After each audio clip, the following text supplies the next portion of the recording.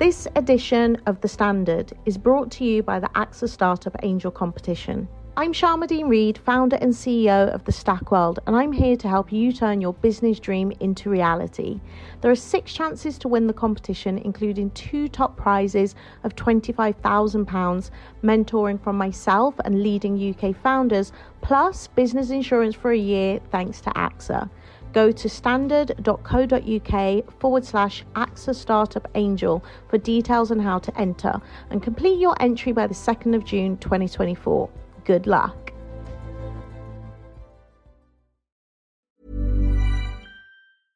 ES Audio. From the Evening Standard in London, I'm Rachel Abbott, and this is The Leader. Today we're giving you some bonus content taken from our new business show, An Invitation to Meet, an opportunity to hear from some of the most powerful people behind some of the biggest brands in the world. This is a cut-down version of the full episode. To hear the full thing, hit the link in our show notes. Find a new episode of An Invitation to Meet every Monday morning, and why not give it a rate and follow while you're there. Now, let's begin. Is it possible to create a multi-million-pound business without losing your ideals, maybe even the ones you've had since childhood? Yeah, of course it is. When I was a kid and I'd run out the front door onto our wooden porch, which had a wooden swing, porch swing, which I absolutely loved, I was on a simple, not fancy, but very community, like everyone knew everyone type of street with maybe 20 houses. And there would be loads of other kids outside playing and no parents. And we would just play together all the time, run up and down the street, play kick the can, hide and go seek. This is an invitation to meet Saasha Celestial-One, the co-founder of Olio, a sharing app created to reduce food waste and now doing a lot more.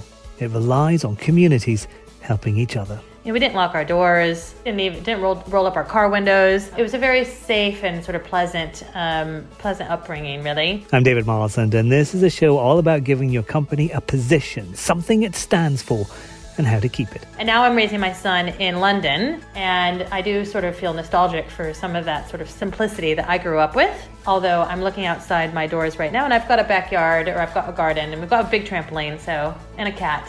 So it's not too different. I spoke to Saasha at her home. Let's start with Olio, the app itself. So this was founded in 2015 as a food sharing app, but over time it's developed, hasn't it? It's a lot more than just that. It has. Our mission when we started, and it's still the core of our mission today, was to put an end to food that's wasted in the home and local community. Introducing Olio, the food sharing app, with a snap and a tap. Anyone can share their spare food with people nearby. But now, nearly 7 years on, we are really thinking about how we can reinvent consumption at scale so that within our communities, we get the full value of all the resources that we possess, including food as well as what we call non-food, but those are household items. Megan hates waste, but she also hates having no space in the cupboard. If only she knew her neighbour Ella would love to have her spare things. Enter Olio. Really popular categories are cosmetics and kitchen products and toiletries and kids' clothes, toys, books, all of those kinds of things. And then within the last 6 months, we've launched a borrow section. So you can lend and borrow everyday household items you don't use very often. So everyone doesn't need to have a lawnmower on the same street.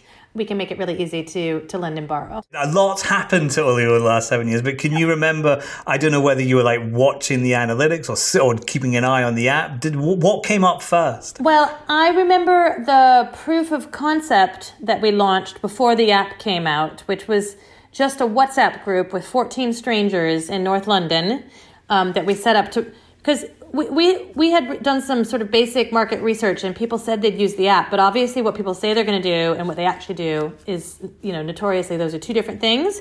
So to prove that people would actually go to the effort of meeting up in real life to share food, we set up a proof of concept WhatsApp group with local strangers. And the first thing that was added was a bag of shallots.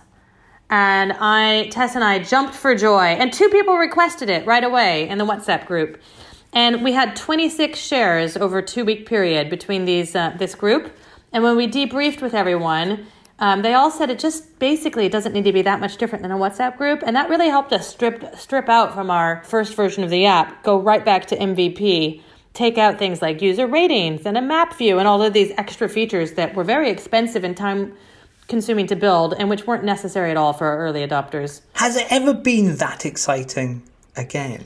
Absolutely. This summer we raised quite a large round of financing, which we hadn't necessarily set out to raise, which was just beyond exhilarating. It's enabled us to make a massive investment into our team and to think about going international, etc. Before that, about a year ago or so, we won the national contract for Tesco, which is life-changing. There's an amazing app, Olio, that makes sharing spare food easier than ever. And with Tesco providing unsold food from stores all over the country. That means now even more neighbours can be helped and local community supported. And to think, I pretty much stalked Tesco for 4 years. Wherever Tesco or someone from Tesco was speaking, I was there like, hello. That persistence I'd like to believe has paid off. But that was just, and I'm still incredibly grateful to Tesco for believing in us when we were quite a small company. But yeah, lots and lots of highs along the way. Yeah, very much not quite the small company anymore. So as I understand it, you raised around $43 million last year. Yes. That's a huge sum. That's a huge sum. How do you go into a negotiation for something like that? Without giving everything away, obviously. But I mean, when you're going in and you're looking for a very large sum of money, how do you get that? Well, I think it's probably the same in some ways as when you're trying to get your first investment at all. I think it's really important to understand who it is that you're speaking to, what it is that they're looking for, and reposition sort of the narrative of your pitch to make sure that you address any sort of concerns head on. A really simple thing that is helpful for this, for example, is there's lots of software programs that are either free or close to free, where you upload your presentation, your pitch deck, and then when you send the link to a potential investor, you can see how many seconds that investor spent on each slide.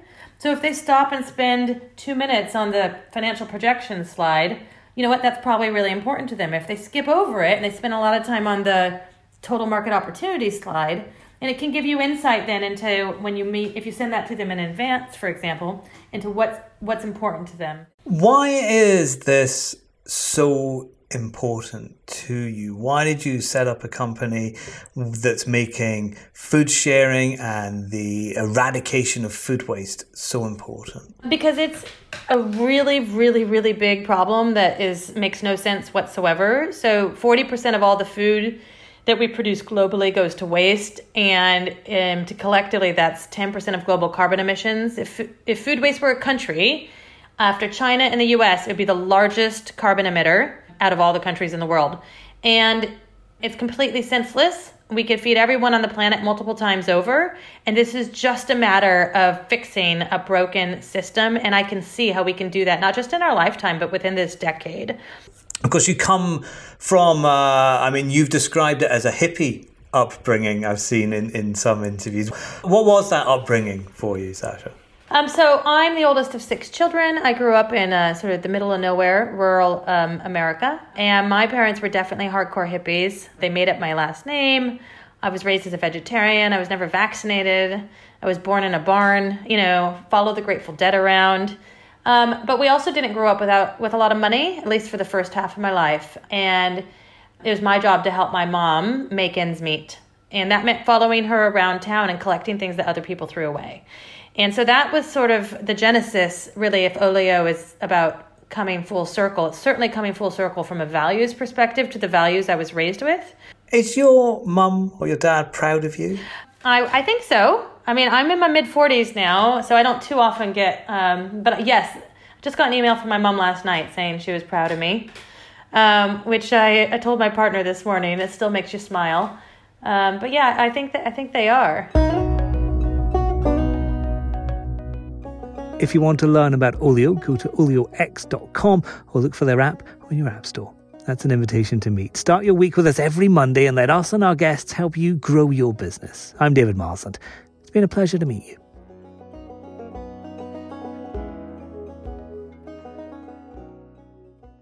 Hi, I'm Lawrence Dallaglio, host of the Evening Standard Rugby Podcast, brought to you in partnership with QBE Business Insurance. The show is available to listen to now and right up to the end of the season, when the winners of the Champions Cup will be crowned at Tottenham Hotspur Stadium, and the fight for the Premiership title will be decided at Twickenham. QBE is one of the world's leading insurers, and they will help your business build resilience through risk management and insurance solutions. Subscribe and download now wherever you get your podcasts. Thanks for listening.